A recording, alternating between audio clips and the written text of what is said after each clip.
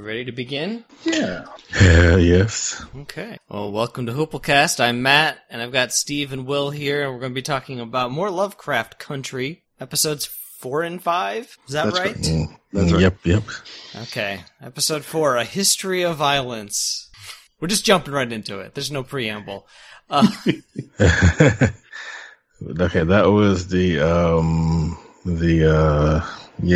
museum episode. Yeah, it was a pretty wholesome museum episode for a while, wouldn't you agree? For a while, yeah. Yeah. Probably the least gory, least horror hour that we've had so far, I would say. Definitely had elements of, Steven Spielberg's Goonies and Indiana Jones and The Last Crusade. So kind of in that PG-13 range. Yeah, I would say so. Until they get until they get to the end, but yeah. Yeah, pretty much. So, Steve, what'd you think of this one? So History of Violence, I've been kind of saying that they could lean more heavily into the horror, with the last one, what was it, Ghost House? And this one, they could have leaned a little bit more into the adventure. I mean, they could have really gone full out. And I feel like it was just like pulled back a little bit. So it just, I don't know. It had a lot of great elements, but never really hit on those elements. So I wasn't feeling this one too great. What could they have done more? Yes, so I play a lot of role-playing game, right? Mm-hmm. So this was your basic dungeon crawler with complete with booby traps and puzzles that the adventurers had to complete to get past a certain point. And it's like my role-playing game on screen, and it should have been everything that I ever wanted to see, but it just didn't. I don't know. We'll get to a little further into it, but it just didn't hit those parts where I really wanted it to shine. Well, what about you? What are your thoughts? I remember enjoying the episode. I didn't. It was it's great when I'm surprised at stuff that happens because they're veering off from the source material. So there are some pretty cool surprises that I wasn't expecting. I liked seeing Letitia. She says she has this one line that, it kind of comes up. It's a common trope in so many movies and TV shows where, especially like a male is trying to protect a female or his family, trying to keep them out of danger. And she's like, stop pretending this is only happening to you. I was like, clapping when she said that. So, I enjoyed the whole dungeon crawling aspect of it. So, it's nice. Will, I'm so glad you liked that line. That was my favorite line of the whole episode, because at some point, these guys are walking around. There's magical things happening all around them, but they aren't quite suspending their disbelief. Like, what's going on? How I don't want to do this. What's at some point you just go like, hey, look. We're doing this, all right? Stop pretending that this isn't happening to everyone else around you. Montrose was kidnapped. I died. Letty died. I mean, just let's move on. Let's go on this adventure and stop trying to protect us. Letitia said in the Holy Ghost episode that she'd never been with anyone sexually, but then at the museum said to Tree that, oh, don't you remember when we fucked in high school or something like that? So... Someone explain that, because that seemed like an inconsistency. So or was she lying to Atticus when she said that? No. So Tree's been going around spreading that rumor that he and her hooked up in high school. Oh, okay. To boost his cred. Got it. So she's throwing it back into his face. Okay. Yeah. Right. Yeah. I have to say that my problem with both of these episodes is that I feel like scenes should be swapped between episodes, and they should be more focused. For example, I didn't need to interrupt all the museum stuff by going to see Ruby at the bar flirting with William. I felt like, and just like with the Ruby episode we'll talk about next, that had a lot of Atticus, Montrose, Letty stuff in it that probably could have been in the other episode. So I guess I would have liked more focus from. I think kind of like what I was saying, where they try to keep everybody in every episode, so they're like going back and let's check up on Ruby, what she's doing, and instead of just having it completely focused on one character or one set of characters, Yeah, I agree with you, Matt. I liked the subterranean under the museum stuff. I thought that was a lot of fun. It reminds me of I don't know, movies like Relic or The Relic, or I played a video game once that was set in a museum. It was creepy. All the exhibits coming to life, or they were haunted. It was called Shivers. Shout out to LucasArts Games and Sierra Games. Oh, there's a look at. Oh, sorry, this is a side tangent, but there's a LucasArts game. It's basically my Shenmue or Viva Pinata. It's called Gladius, and I don't know if I ever see a sequel because LucasArts doesn't exist anymore. I don't think, but look it up. It was from like the Xbox, PS2, GameCube era, and a friend of mine just texted me saying that he was playing it again. A friend that I used to play it with all the time. Anyway, I used to get their catalog, and I would purchase games. I'd ask my dad, "Can I buy this game?" And then I would secretly buy 2 or 3, and then it'd be like, "I don't know how that happened." I wonder if that underground stuff could have been shot a little differently to give it more tension, more like I was saying, to ramp up the horror or ramp up the adventure element. Like it felt. Either it felt like a set, right? They were in a sound stage or studio, or it felt like it was done on a green screen, like the whole walk the plank thing and the swinging, whatever it was, blade. I didn't feel a whole lot of tension. There was a bunch of yelling from the actors. They were yelling at each other back and forth. So they were trying to sell the tension. But other than that, it looked a little, I don't know, cheesy. I was like, all right, can we just get past this part? I mean, we're spending way too long on this one plank. Yeah, that probably... I mean, parts of it were too fast to the episode, but yeah, that's probably the part that they could have... I could have done with that. It was enough that the plank was narrow and long, and there was a giant chasm below them. I didn't need the swinging blade, and then I certainly didn't need the plank disappearing. And that's then right. At the end, there was a door they had to solve. So it was a lot happening. But I did like when Montrose, when they finally got in, when Montrose finally realized, he's like, "Did you see that jump?" That was kind of funny.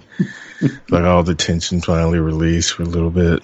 It all did seem like a little fast and a little easy, and I guess that kind of contributed to the lack of tension. If that is indeed what they were going for, or were they just did they want tension, or did they just want it to be fun and silly and kind of cheesy? It's only easy because you've been playing video games all your life. I think that's maybe why it seemed easy.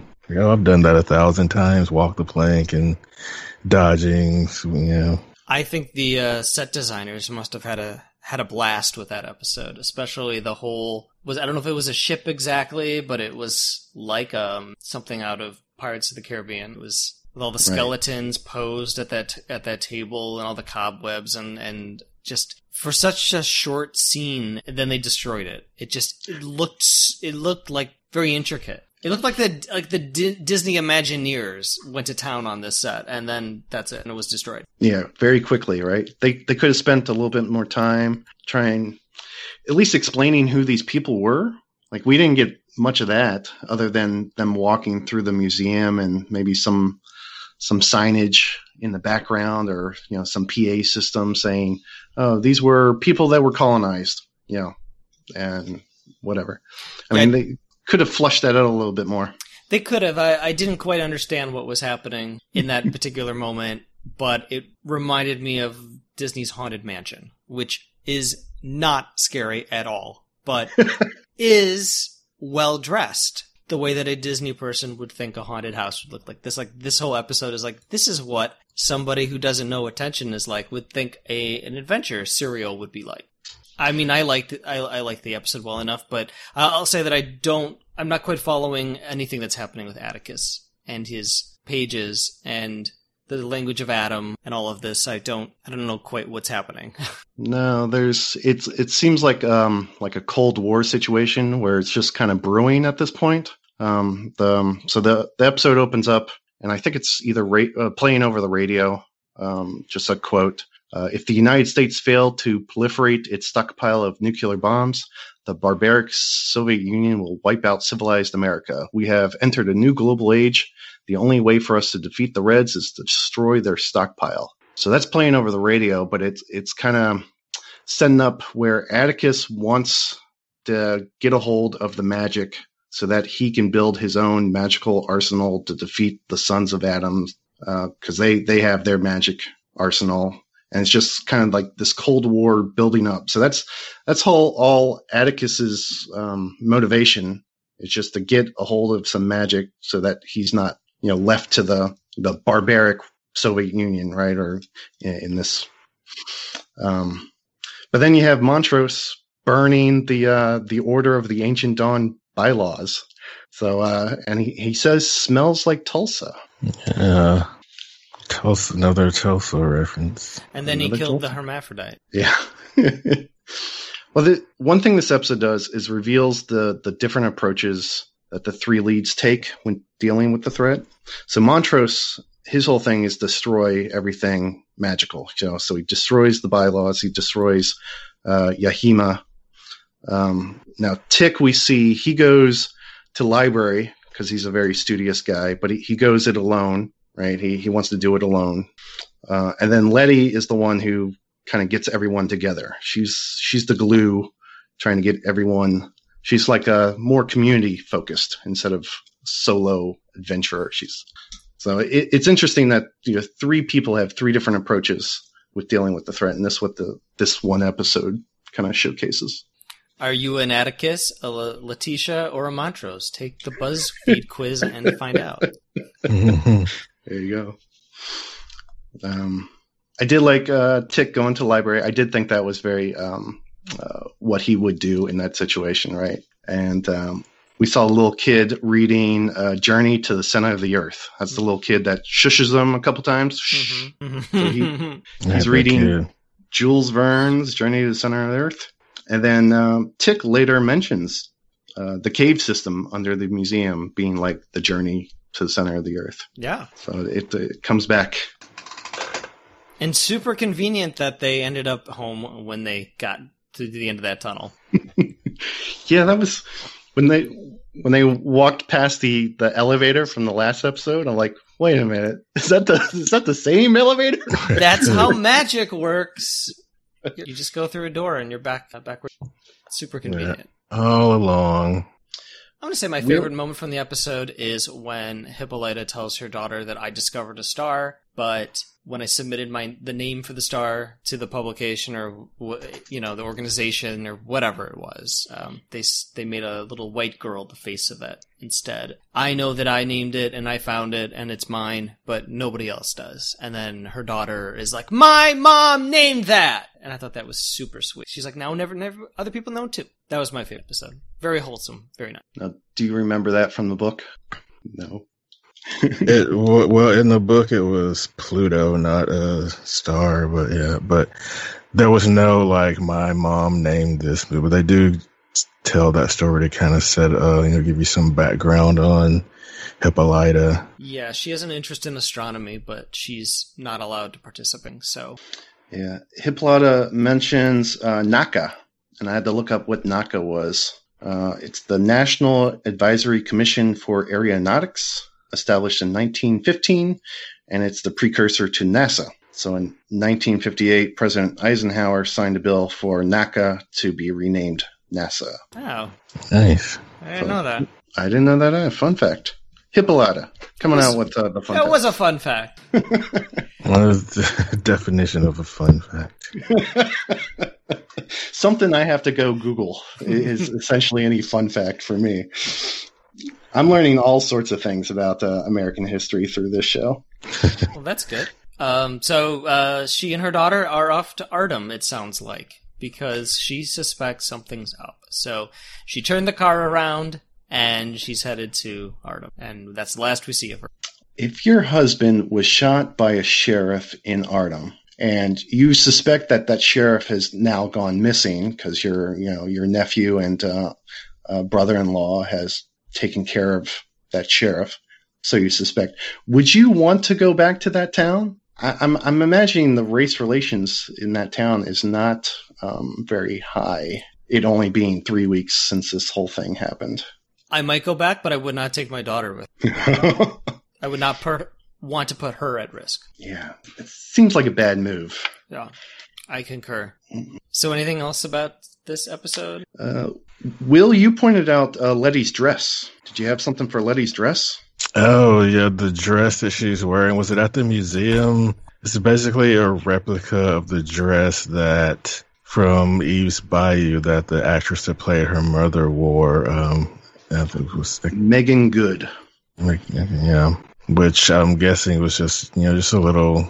I'm guessing it was totally intentional, like just a shout out to a movie that she starred in when she was a kid. Yeah, she's 8 years old in that movie. It's crazy. Yeah, I don't like seeing her all sexy like this. Like, she's a little girl. I watched that scene, the tub scene. Yeah, the tub. Well, we talked about Yahima, played by actor Monique Candelara. And Yahima is Two-Spirit, which embodies both male and female energy. And she speaks Arawak, and Arawak are a group of indigenous people of South America and of the Caribbean. And I do have nipple count 2, cock count 1. Oh, we're doing that again. Cool. Just for Yahima. Just for her? Him? Just for, they? They. Wow. So I guess her whole deal was that she and her people were enslaved by Titus Braithwaite, right? He was an explorer. He was a Christopher Columbus kind of dude who gets a lot of credit for discovering shit, but really he's a horrible monster. That's right. Who enslaves people? What do they call it? They call that shipping. He's into shipping. Code word for slaver. Yeah. Well, I don't really have anything else about this one. I thought it was fun. I like the sets. We did see Christina go enter a mansion, and a second later, William exits, and the two are never seen on screen at the same time. Of course, I didn't think anything of it at the time, but just an interesting note. They set that up in this episode. Yeah, I didn't pay attention. That's when William goes and beats up the two undercover cops out in the car. They're like staking their joint. Right. So Christina enters, and then William exits. I didn't even notice that until some people were talking about it on Twitter. I was like, oh, okay. The only thing, the title, History of Violence, is actually from the movie, the 2005 movie, with Viggo Mortensen and Maria Bello. Maria Bello. I think it's Maria. Specifically because they have sex on the staircase, which William and Ruby have sex on the staircase in this episode, right at the end. Really? Okay. I'm sure there's a whole thing about history of violence, history catching up with you, or your violent past catching up with you. Right. But no, sexing on the stairs. All right, next episode. What's it called? Strange Case. Gotcha. Off the bat, here's the question, because I wondered how they were going to approach filming this episode.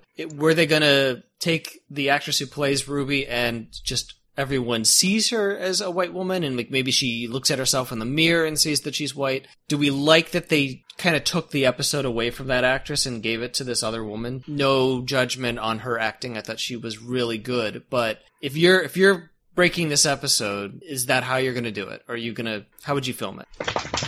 Well, I will say it's a great Ruby episode, despite the main actress who plays Ruby, Winomi Masako, only being in 6 scenes, right? Yeah. So the other guest actor, Jamie Newman, who plays Hillary for this episode, she took the brunt of it. Yeah. In all the scenes.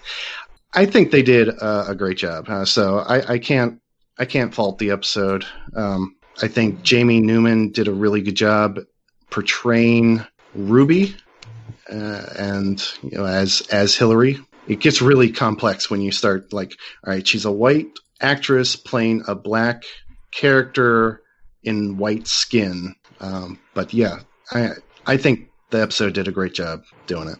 Okay. I like the actress, I said, but I'm just not sure I like that they took a Ruby episode and kind of gave it to another actress. I know that Wumi Masaku, I don't know if I'm saying her name correctly, I know she had some really good scenes, and she'll be in the rest of the show.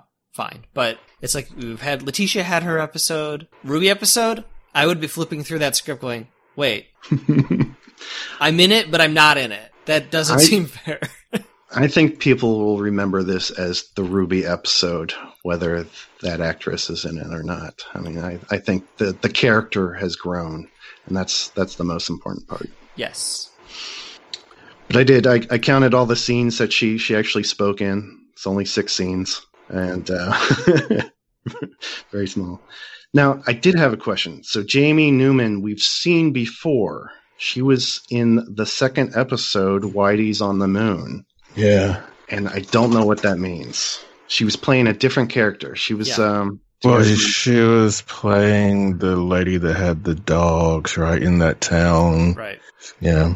That's right. So are the rules for transformation, you can only transform into someone that actually exists? And is there a chance that you'll run into your doppelganger at some point, if that's the case? Did Christina/William have to kill the woman in the town to get her skin? Could be, because I was thinking, like, all right, is there a William? Is there an actual William somewhere running around, or is he locked in the basement or something so that you don't accidentally run into him? But yeah, I guess you could kill him as well. Did William and Christina share any scenes in episode 2? No. Okay. I'm going to say no. I thought maybe William was killed sometime between episode 2 and episode 5. No, so it's funny that I was like rooting for William to be like an ally for our heroes, and the fact is he never existed to begin with. Yeah. So I don't think William, every time we've seen William, it's always been Christina. And that may be why Ruby had to declare, "You've been William this whole time?" in a question/statement. Which I thought was a little ridiculous that they had to say that. I didn't see it coming. I didn't either. I didn't either, but I didn't need, but once, she came out of his skin, I didn't need Ruby to really underline what I had just seen. Now, did you guys expect it? Because you were saying that the Christina character in the book is gender swapped. It's a different person. Yes. Right. Yeah, I didn't expect it until, well, I guess after the end of last week, I started to, think, but yeah, and I was also wondering how they were going to do this, because I know Ruby gets involved with, in the book, Ruby gets involved with Caleb, and, when I found out that they gender swapped, I'm like, okay, there's going to be some girl-on-girl stuff here, but then, it's William on the show, but now we found out that William's actually Christina, so, yeah. So is there no William character in the book? There is a William, but he's, he doesn't, get involved with Ruby. I think he doesn't get involved. I can't remember if we even see him after episode 2, after the mansion blows up or not, but we may see him a little bit. Also, from reading the book, I don't think I got a sense of real body horror from that particular chapter. Yeah, it wasn't that painful or gruesome or whatever.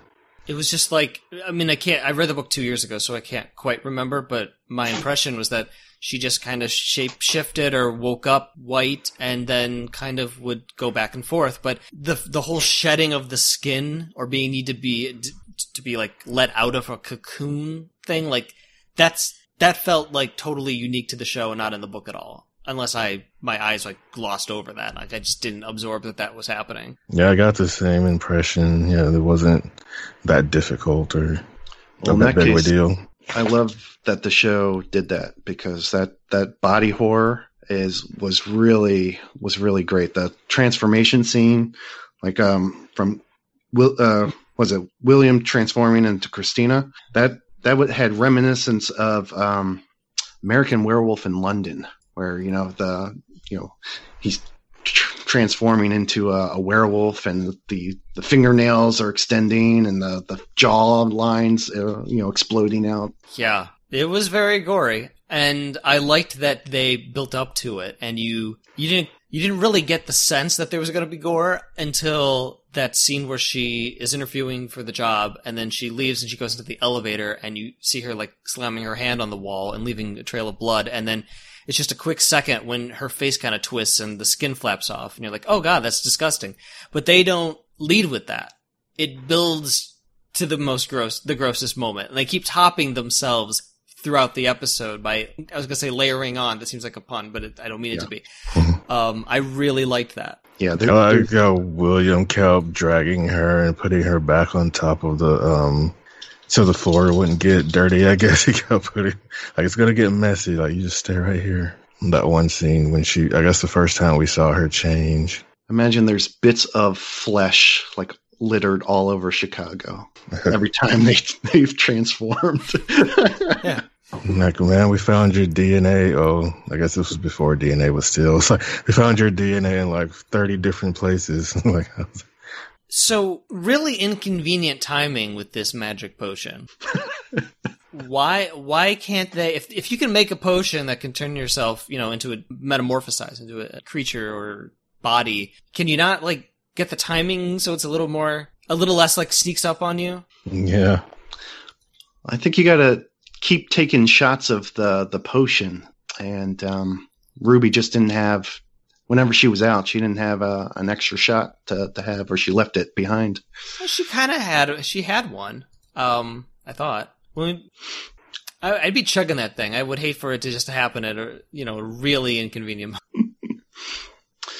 So it was a great Ruby episode, and it was also a great Montrose episode. Of course, Montrose only says one word in the whole episode, and it's right at the beginning, and he says "gone" when they're asking about Yahima.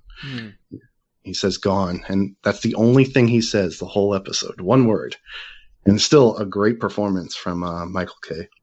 I was concerned that Montrose would fit into that kind of cliche, that trope of a closeted man lashing out violently against some other queer person who shows affection. What's the character's name? The one that he's involved with? Sammy? Yeah, that's it. I was afraid that when Sammy was being affectionate and kind and caring and attentive, that Montrose was going to hit him or something, and just like, because he sees something in Sammy that he doesn't want to see in himself, therefore it makes him violent. And thank God they didn't do that, because I was afraid that that's such a cliche thing, and I was hoping not to see it. I didn't want to see it because it would have bummed me out. They didn't do it, thank God. Yeah, that was good that they left that out. One thing they also left out was Montrose scrubbing the floorboards of Yahima's blood, the same way that Jewel scrubbed the floor of the Gem Saloon. I think we missed that scene where they're just scrubbing the floor. I just assumed the ghost took care of that. And poor Letty, like she doesn't get it at first. She's like, "Oh, you let her go? She's wandering the streets, can't speak English or write English." And Tick knows right away what happened, but Letty doesn't quite understand. I'm not sure I would have understood either.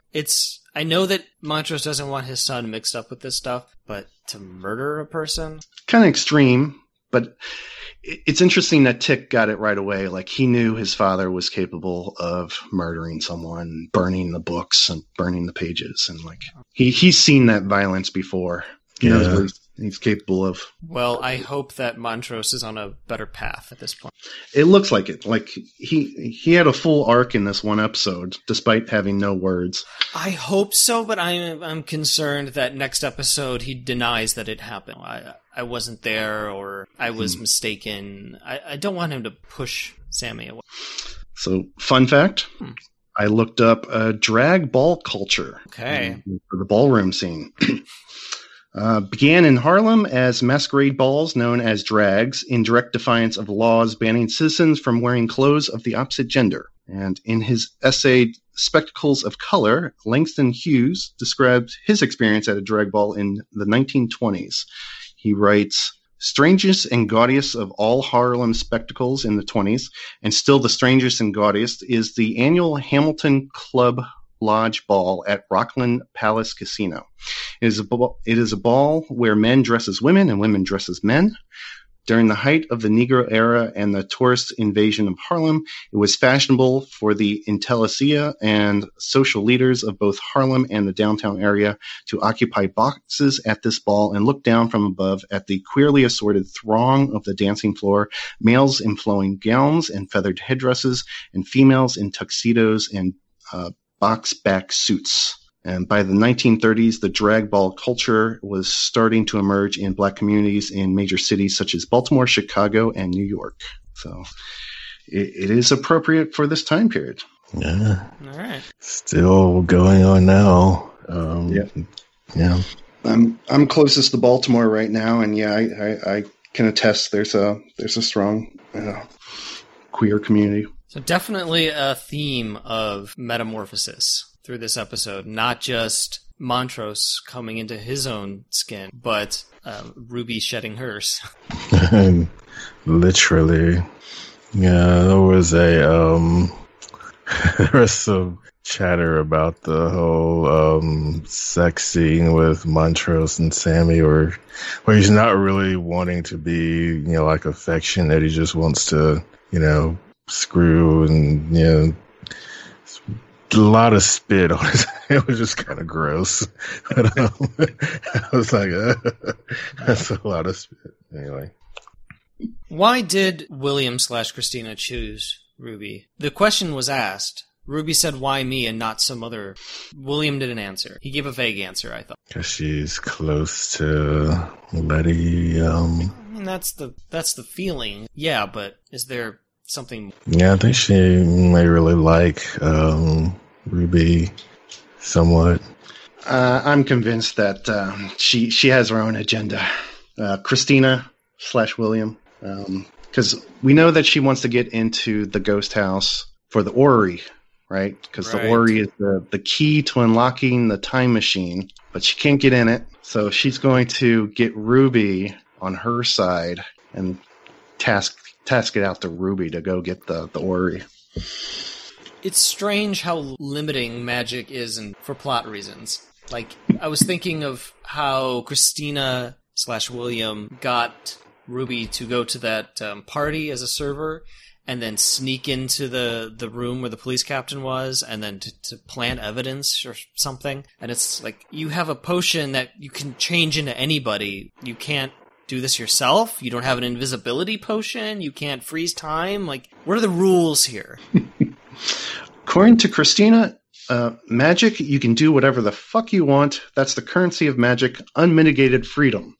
So that's her words. But it is at the convenience of plot. For this situation, I think she was setting Ruby up to kind of get that understanding herself. So this whole she's really like leading Ruby along to get her to understand the power of magic, and that it was manipulation.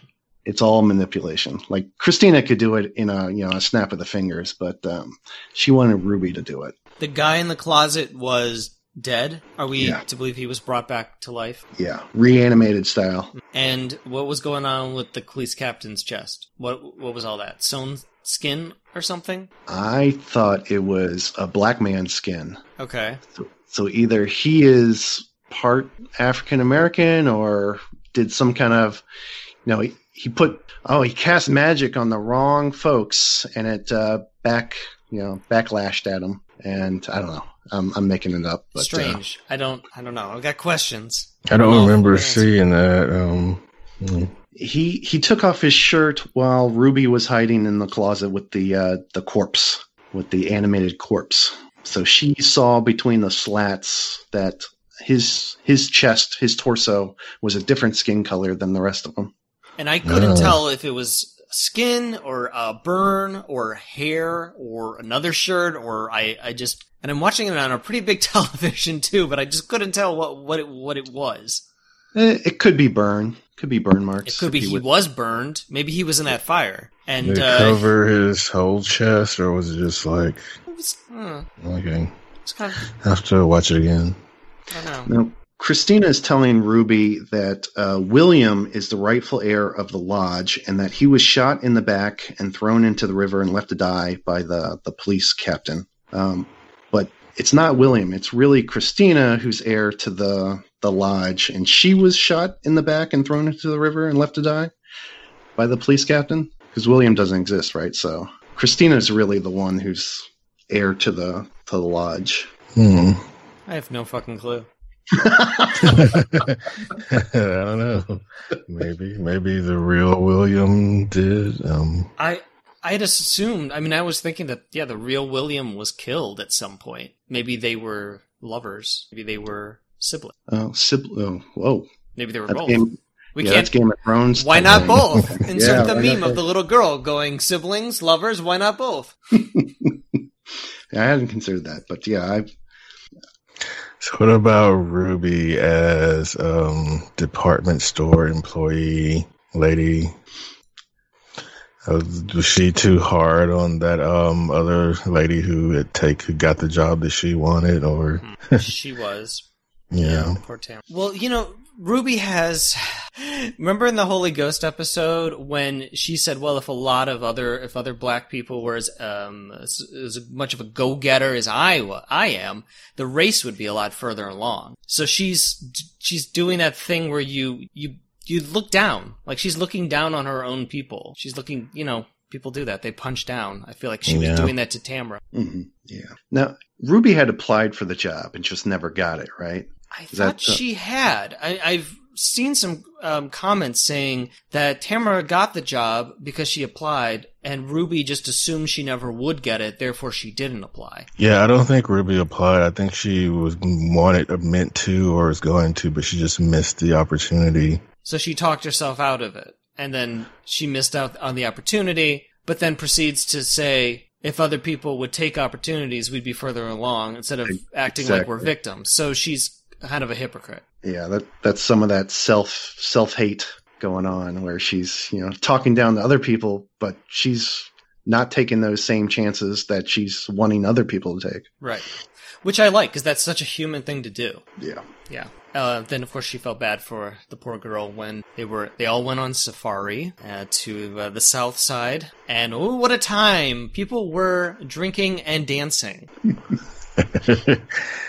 Unbelievable. So immoral. I liked all that stuff with the department store. Now, the Lovecraft County Radio said that they looked at a 1960s video. It's only a 30-minute, but it's a dramatization about the hiring of the first African American in the workplace. It's called a New Girl in the Office, and they use that as a reference for a lot of the department store stuff, and just how white people would talk behind, talk about the situation, not actually go and address the situation, but just chatter to each other about, oh, look at the new girl, and what's this mean to the rest of us, and not actually like interact with the new girl. Like that's the funny part. Like they talked about it amongst themselves, and not actually like had an open forum. Like, let's get everyone in the same room and just hash it out in the open. It was all like behind the scenes kind of stuff. And we kind of saw that in this episode. Yeah, they don't have to take a harassment at the workplace webinar every 2 years to get certified, stay employed. There's no HR requirements. What's the name of that you were saying? And it was a film or a... The New Girl in the Office. You can find it on YouTube. Okay. 30 minutes. It's a dramatization, so it's not... Oh. I don't know, Did you watch it? I did watch it. It was filmed in 1960, so I mean, it's super kind of hokey. Yeah, it is a little hokey. Nice. I was hoping you'd say it was. Yeah. I did enjoy getting to hear 2 Cardi B songs in this episode. Speaking of music from the future, now in Ruby scenes, I believe the one at the end where she's beating the her boss. Mm-hmm. Paul. That was one of them. I can't remember the other one. Poor Paul. So I was trying to figure out if poor Paul deserved his fate, right? And according to Lovecraft Country Radio, the writers in the room also discussed this, and they were trying to decide how rapey should they make Paul to kind of justify what Ruby does to him. But they kind of came to the conclusion that this scene isn't about Paul at all. Paul is just the target of decades of built up rage. Mm-hmm. So this is all about Ruby and that lifetime of being interrupted. Yeah. And poor Paul happened to be in the room at the time. I mean, poor Paul. I mean, yeah. I thought she was going to blindfold him and march him out into the department store naked, which I think would have been humiliating and not rapey. Mm. I was reading some comments saying, although I understand, this is not me speaking, I'm paraphrasing what someone said. Although I understand Ruby's anger, rape in any context is not something that I want to see, like endorsed or whatever this was. That it was just unsettling and not in a fun way, just in a really gross way. Yeah, I can see that. And when I'm watching it, I'm thinking of the actor and how the actor, you can't tell your parents you were on an HBO show if this is your scene. You gotta, you're gonna be known as that guy. Oh, what have you been in recently? Oh, Lovecraft Country. Who are you in Lovecraft Country? Oh my God. So I have a coda. I'm wondering if there needs to be a coda or an epilogue to this episode, maybe in the next episode. But hear me out. I'm painting this picture of what this could be. But you have Paul back at the department store. So this was a couple weeks later, sitting gingerly on one of those inflatable donuts. Right when Ruby enters the room and quietly demands the assistant manager position that Hillary had previously, and just the horror on Paul's face. He hires Ruby on the spot. No discussion, no argument. But my question is, would Ruby want that job anymore? This was her dream job that she wanted, but now that she's had a taste of the magic and kind of peeled back the curtain a little bit of what this job is, does she even want it anymore? I would think not.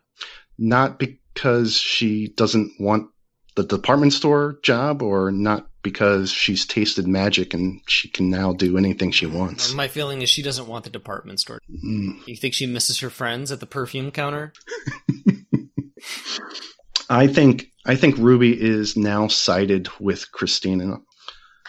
I think we may get a Letty versus Ruby showdown. I can see that happening, but I'm not sure she would side with Christina. I liked when she called her and referred to her whole deal as delusional white women. Something I read a lot is white feminism and how it's me. Just like watching Mrs. America, the FX miniseries.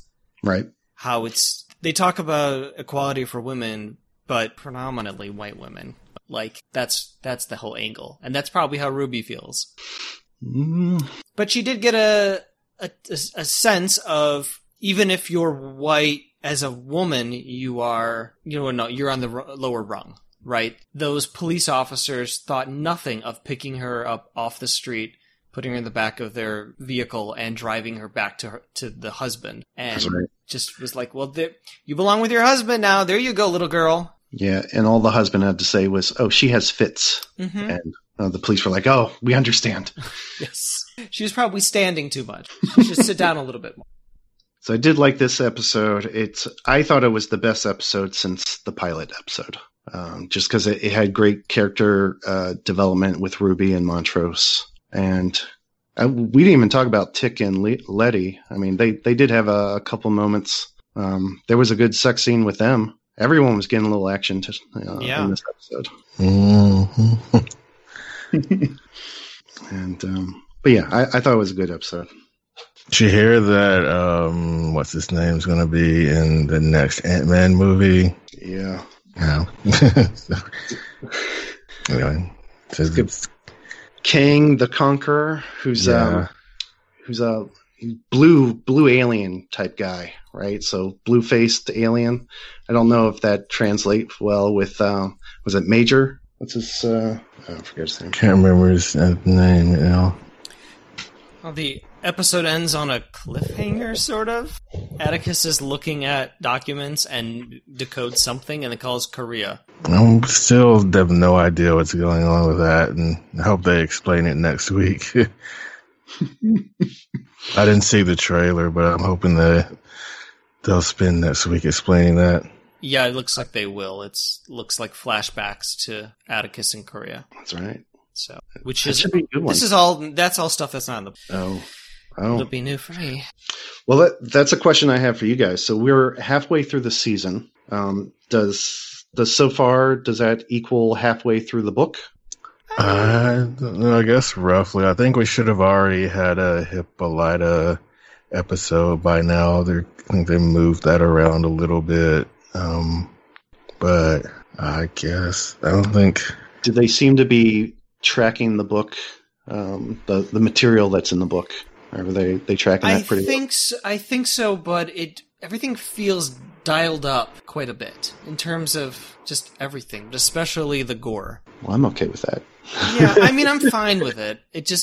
I think that tonally the book seemed a little less horror, a little more nuanced, I guess, maybe. A little less pulpy, which is, I know, ironic because that's its whole deal. But it's definitely hitting on all of the themes of the book. Okay. Like Ruby getting to know what it's like to be a white person for a day, or a couple days, getting that experience, living a dual purpose life and all of that, and Letitia moving to the neighborhood and all that kind of stuff. So, I mean, those are all the themes of them, and it is playing out on the show. So, I guess that's the most important. It's just that underlying, Atticus mystery of, who are the sons of Adam, and something about a time machine now, and what's in the basement. That was another question that was brought up in this episode. Yeah, I figured adding stuff. Are they adding it? Yeah. Yeah, there is a ongoing thread, but it's like barely mentioned in this. For the majority of the book, I would say, like in the beginning, and then they come back to it at the end, but in between that, it's barely well, I wouldn't say barely, but it's not focused on as much. So I'm going to say there's a DeLorean in the basement. That's the time machine. And that the orrery is the flux capacitor. So they need the flux capacitor to get into the DeLorean before they can actually. Did they mentioned portals as well in this episode, that there was some experimentation with portals. Not scientific, but magical, right? So I'm thinking the time machine is maybe just a magical portal in the basement. That's my guess. Okay, all right. Can I give you one book spoiler like I haven't been giving them all along? If you have to, go ahead. I don't have to, but I want to. One thing that kind of... I've been biting my tongue since episode 2 is that Uncle George doesn't die in the books. And I was kind of disappointed that they killed off him, because then I even looked on IMDb and it said that Courtney Vance was in 8 episodes, but he hasn't been in an episode since episode 2, so that was obviously a lie. Yeah, I was so shocked because he was in the history episode, the museum stuff. That was him and Montrose and Atticus, and wasn't there a fourth guy? There was another guy who I can't remember, but yeah, he was. I mean, he's not in a lot of the book, but yeah, there were some other guys with them, some other friends. Was it Tree? Because he came to Boston with them. I don't think it was Tree. I think it was an older guy. I think it was somebody George and Montrose's age. Yeah, they were part of some kind of group or club or maybe a lodge or something, and some of those guys came along with them for the museum adventure. And it was in Chicago. It wasn't in Boston. It was like a little bro outing. Yeah.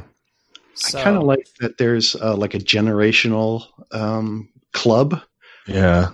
That these old guys have knowledge and they're just not sharing it. I kind of like that. I think they should have leaned into that a little bit. But yeah, they killing off, Uncle George. I guess I would kill that club idea.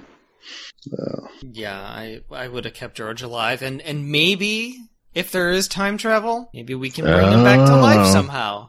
Right? Yeah. Yeah, I don't think that's where that's going, but I don't know. It's magic, right? You can apparently do anything within plot reason. That's right. Yeah. Right. So last 5 minutes of the season, Uncle George will like step out of a portal and say, "What'd I miss?" Yes. I would be fine with that. Write it down. Write it down. Remember after the first episode when I was like, finally, Courtney B. Vance gets to be in something. Nope. Well, I'll ask you at the end of the season, is there any material left over from the book that could be worked into a second season? So okay. We'll just keep tabs on what's not being addressed, and maybe that could be expanded upon. But if we're about halfway through the book and we're halfway through the season, then I don't know. We might run out of source material, and then we'll get Game of Thrones season 8. Or we get leftover season 2. It could go either way. Anyway. All right. Well, you still excited for the rest of the season? Yeah. Yeah. Yes and no. I mean, my enthusiasm's dampened a little bit. Yeah, there was a couple episodes where it was just kind of going down. I think that first episode they knocked it out of the park with that first episode. And then that's hard to beat, right? That's hard to top such a high bar. Well, I think tonally it just worked better than the other episodes. Yeah. I think every episode's trying to be too much of a lot of things all at once. And it kind of reminds me of True Blood, in which it's just a little too over the top. So I don't know. But I did enjoy True Blood for the first 5 or 6 seasons at least. It did kind of go off the rails after that, I think. But yeah, I'm looking forward to it. I mean, it is, not every episode. I mean, I really liked episodes. I guess 1, 3, and 5 have been my favorite. So if we stay on that trend, I'll like 7 and 9 a lot. And 6, 8, and 10 will be okay. I mean, I'll tell you, my favorite chapter in the book was Hippolytus chapter. We haven't had that yet, and I think my judgment of the series as a whole is going to hinge on whether or not they execute that episode. I think that'll be, 7, probably? Yeah, probably and 7. I've talked to a few other people who've read the book, and it's also their favorite chapter. So there's something really special about that, and I'm not sure they're going to nail it, because I remember the kind of tone of that is a little stark. And this is anything but that. This is a lot of energy, and we'll see. That would be a good time for them to just focus on one story and not jump back and forth, but I don't think they will. Yeah, I'm nervous that they won't. But we'll see. I mean, I can't say anything more, but after we see it, we can talk about it. We can compare it. I do want to see a unified family. So Tick, Letty, Montrose, all getting on the same page at some point. Because all this kind of behind the scenes backfighting and stuff like that, and following their own agendas. I want them to come to all right, we need to follow one course. And well, maybe that's season 2. Maybe this is all about them finding out stuff, and then season 2 is them versus the Sons of Adam. Do you think there'll be a season 2? You don't? I'm just asking because HBO's been doing a lot of these one-season stories lately, and I'm kind of like that, not feeling the need to keep it going. Well, I remember for Westworld, they announced that there was going to be 2 more seasons or 3 more seasons while the first season was still going. So the fact that they haven't announced another season kind of makes me think that HBO doesn't have any plans. Why wouldn't they announce it as a miniseries then? I don't get the hold the cards to the vest kind of strategy. Yeah. So maybe it'll come down to the showrunners, what the showrunners want to do. Kind of like David Lindelof in Watchmen. He didn't want to come back for a second season, so it kind of just ended. But if someone else wanted to come in and pick it up, then I don't know. They're leaving their options open. Well, they really need to, talk to me first. Check with me. What do I want?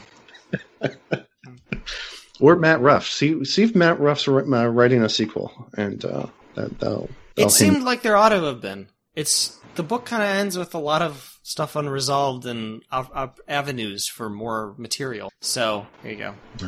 All right. Well, this was fun. As always, find us at hooplecast.com and go on Facebook and join. All right. Thanks, guys. Thank you. Pleasure, always. All right. Bye. Bye.